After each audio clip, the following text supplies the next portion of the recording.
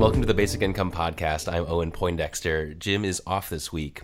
We often compare and contrast basic income to other social benefit programs that we have in the U.S., though often we kind of gloss over the details about how they work and, how much of a burden the bureaucracy is and what the difference would be between a basic income and some of these programs. Today we have a guest who has delved into how a basic income would contrast versus the current programs we have around disabilities and ensuring that people with disabilities in the U.S. can stay out of poverty. And so we're very happy to welcome Annie Harper of the Program for Recovery and Community Health in the Yale School of Medicine. Welcome, Annie. Hi, good to be here.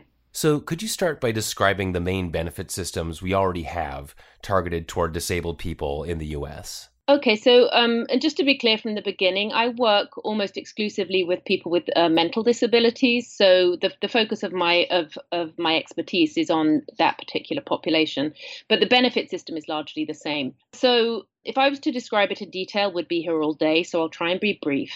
Essentially, if you have a work history, so if you've worked for long enough and earned enough to build up enough credits, then you can get Social Security Disability Income, SSDI. That's a monthly income. The amount depends on your past work history, but the maximum currently is around $2,650 or so. Is that a month or a year? That's a monthly income. Okay. On average, people who get SSDI tend to receive around $1,200. People who don't have a work history or who may have worked but for a short periods of time or very low wage work, and that tends to be truer for people with serious mental illness, they receive an alternative benefit known as supplemental security income, which the monthly payment for that is currently $735 a month. Someone who has a work history but a very small work history, so is eligible for a little bit of SSDI but less than $735, can have that topped up with the supplemental security income till it gets to $735. Got it. So if you don't have any real work history, you're pretty much stuck at that $735 number. Yeah, but anyone who's been classified as having a disability can get that $735. And then typically people who earn that very low level will also get food stamps of a little bit under $200 of food stamps. I see. So given the incentives of these programs, why do disabled people sometimes opt to not accept work that is available to them? Okay, so if you're on, it actually depends if you're on SSDI or SSI. If you're on SSI, there's really a very strong disincentive in terms of going back to work. So you're getting $735 a month. If you then earn money over and above that, once you've earned $65, then any additional dollar you earn, you will lose 50 cents of your SSI. Now, in theory, this sounds reasonable, right? Because you're working, you're getting more money. Overall, you're getting richer. But what it effectively means is that you're being taxed at a 50% rate on that money that you're earning. And also another disincentive for people with SSI to work is that if you save money over $2,000, then you lose your SSI entirely. And you also lose your health insurance if you have over $1,600. There's also a whole kind of the reporting system and the process by which you lose your SSI if you get work income. There are time lags involved. So often you'll end up having to repay SSI that you received in a month when you actually earned income and so weren't entitled to it. Wow. So that health insurance part is very telling because it's not just a calculation about how much money you have at the end of the month. It's over a certain line, you're losing a very essential benefit. Absolutely. For people with Social Security Disability Income, SSDI, the disincentives to work are much less. You can earn income up to quite a high amount before you lose your SSDI income. There's no asset limit, so you can save what you like. But there are still limits around how long you can work for and how much you can earn. And they are extremely complex, and often people, because they don't really understand how working might affect their income, they get afraid and they decide it's not worth taking the risk. I see. And that actually leads into my next question, which is around the burden of the bureaucracy associated with these benefits. So how much of a burden is that to have to constantly kind of fill out forms and show how much you've earned or how much you deserve? So one of the things one of my sort of early findings for me personally when I started working in this area was the recognition that being poor in this country is kind of a full-time job in terms of, make it surviving. And that's also true for people who already have access to benefits. Getting them in the first place, making sure that you stay eligible, reporting all the information you need to report, even if you're not working, can be complex and overwhelming. And then if you do decide to work and you therefore need to report your income, it really in itself is at least a part-time job and is mentally extremely taxing for anyone, regardless of your mental health status. So something that you've pointed out in your writing, and that I'm sure listeners of this podcast are already thinking, is that if we had a basic income, we solve a lot of these problems. But you've also pointed out that none of the models of basic income that you've seen are sufficient to actually meet the needs of the disabled. So what do you mean by that? So maybe I think I'd like to start off by saying why I think there is promise in a basic income for this population. I'm really talking through the thought process that I went through when I first started learning about the basic income. For the first few things I read and the conversations I had, it seemed like, wow, this is exactly what we need. And that was because so first of all, if someone has a disability and is applying for these benefits, it can often take months and years to get them. So you have people living on no income for a fairly long period of time. So that's, problem number one that in theory a basic income could solve. And then the second one is related to the point that I made around the bureaucracy and the disincentives for work, right?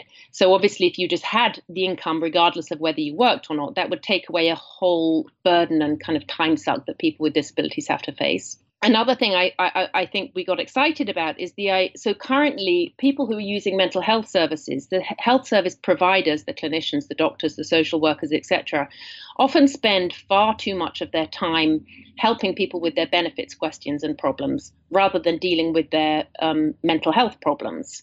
So we were excited at the idea that this could kind of take away that pressure. And finally, there was the promise of reducing the very, very severe stigma that people with disabilities face, and particularly people with mental illness. All people with disabilities are stigmatized in our society, but people with mental illness can often be stigmatized even worse because often their disability is sort of invisible. So they can be easily typecast as kind of malingerers or people who are just lazy and making bad decisions. Right. And receiving government benefits because of that, exactly. Can maybe add to that stigma. Oh, totally. And that's actually a huge part of it, that if you're not working and you don't look like you're sick, you're written off as a kind of lazy, feckless person. So without going into it in too much detail, it seemed like, wow, this is what we need, the basic income, it'll solve all these problems. But when I started to look into it a little further, I realized it wasn't that simple. And the concerns that I have around it are really, I think there are three. The first is that, and I took the model that Guy Standing presents in his recent book. So I know there are plenty of models out there of what a basic income would look like, but I just took that one because it seemed to be one that was well developed. So say everyone received $1,000 a month in this country as a basic income. If you can't work and earn money on top of that, you're still going to be pretty poor. Mm-hmm. So that was like concern number one. People will still be poor. And when you have a disability, life is typically more expensive, not less expensive. So Standing has an answer to that, which is that people with disabilities should receive a disability supplement over and above the basic income amount to cover any costs related to their disability and to compensate for their inability to work. Now, as soon as I read that, I was like, well, that looks familiar. That looks kind of like the current disability benefit system. So then the questions I had is, well, how would that work in practice? Would we have the same bureaucracy around determining eligibility? Who would get how much? What kind of disability would need more than less? Would you have to reapply frequently? Under what circumstances would you lose your supplement? How would that loss would it be graduated or total? Would there be asset limits? And all of a sudden, I realized that potentially this would just be a less negative version, because if you're getting $1,000 a month, at least you're not going to be totally destitute. But I just felt like the bureaucracy around it could be as burdensome as the bureaucracy we currently have. So it's sort of a catch-22, where if you have a universal system, you don't have the bureaucracy, but then you don't have any additional benefits for disabled people. Precisely. And then as soon as you have additional benefits, you're back to the bureaucracy. Okay. I also wanted to mention a third concern that I had as I read, and I began to realize that and I know this has been much discussed in the field, that basic income is not the same to all people. And if we ended up with some kind of change such as this, would obviously go through some kind of a process of political compromise.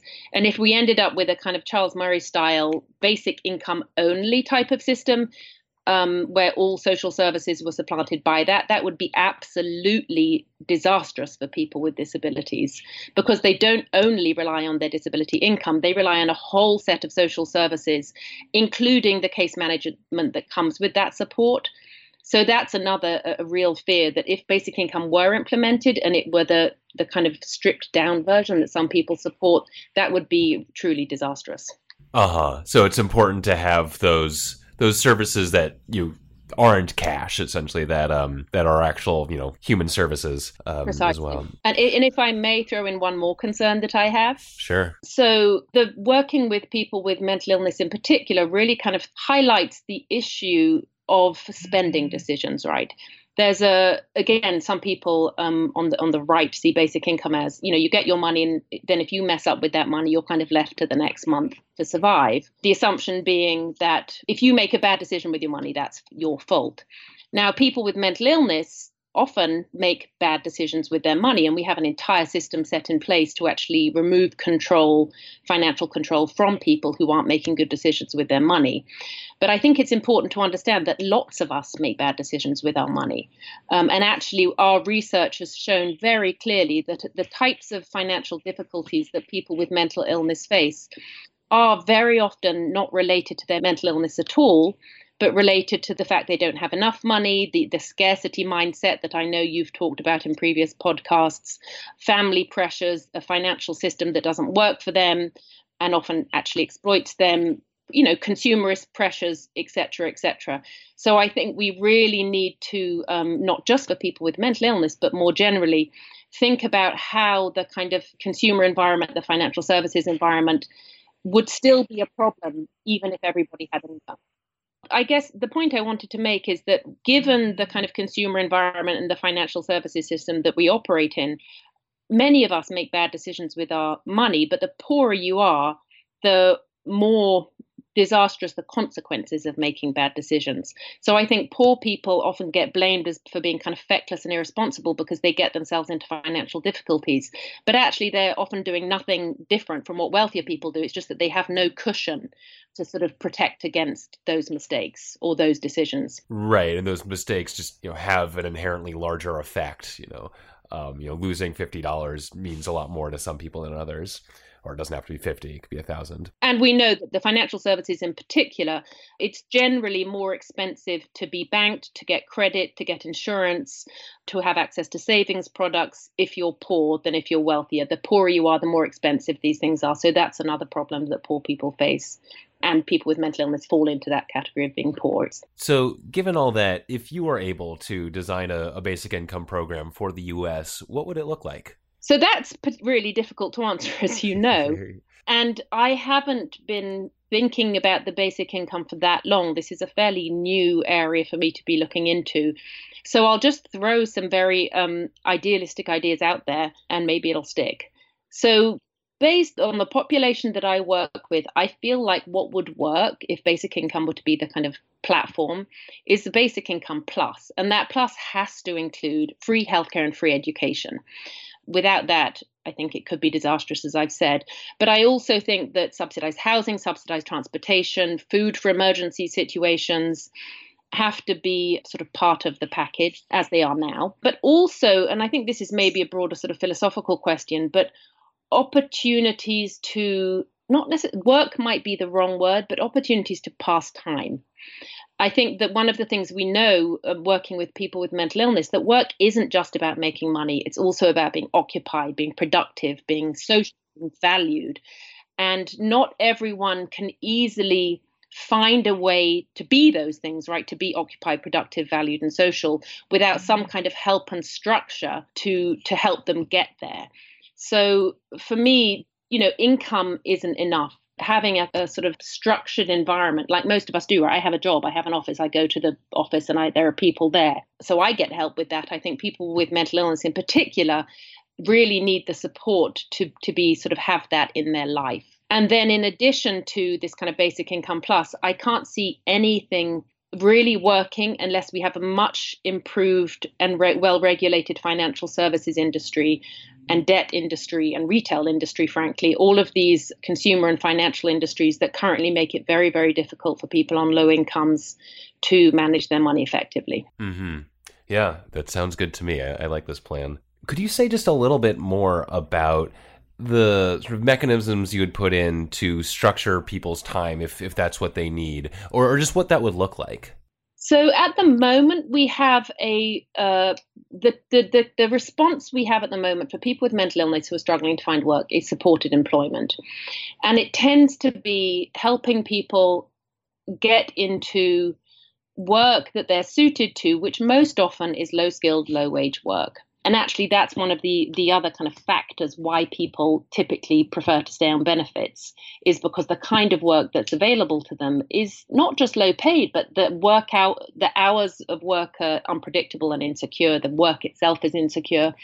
So it would be something much larger than what we currently have. I've listened and read about the idea of a sort of a guaranteed jobs program. And there's something about it that's appealing to me, that everyone should have the opportunity to go out and do something that can be construed as productive and valuable. Obviously, there's 1,000 things that people can and should be doing that isn't considered work, whether that's volunteering, sort of community activities, God, even work in their own homes. I don't really have a good answer to it, as you can tell. But what I envisage is something that's why I didn't use the word work. I like the idea of people being able to be occupied and productive in whichever way that they're able to and that they're interested in. And that we should have a structure to provide that, if at least for some people. Yes, because at the moment, supported employment it doesn't just simply connect people to potential work. Each person is linked to a case manager who helps them, motivate them, encourage them, find jobs that work for them, support them while they're in the job. And that can be for people who have mental illness and are isolated from society. That kind of ongoing support can be really, really crucial to helping them stay part of the community. Well, those are all the questions I had for you. Is there anything else you'd like to add? I think the only thing that I did want to add that I haven't mentioned is simply that again, there's much broader debates around who pays for the basic income than I can get into here or that I even understand. But I do think it's absolutely crucial that a basic income isn't allowed to become really just another version of food stamps, which in many ways just subsidizes companies that don't pay high enough wages. So I would really like to see the basic income being something that that really addresses wealth inequality as well as just providing people with a basic income. Well, thank you so much for joining us on the podcast. Thank you so much, Owen.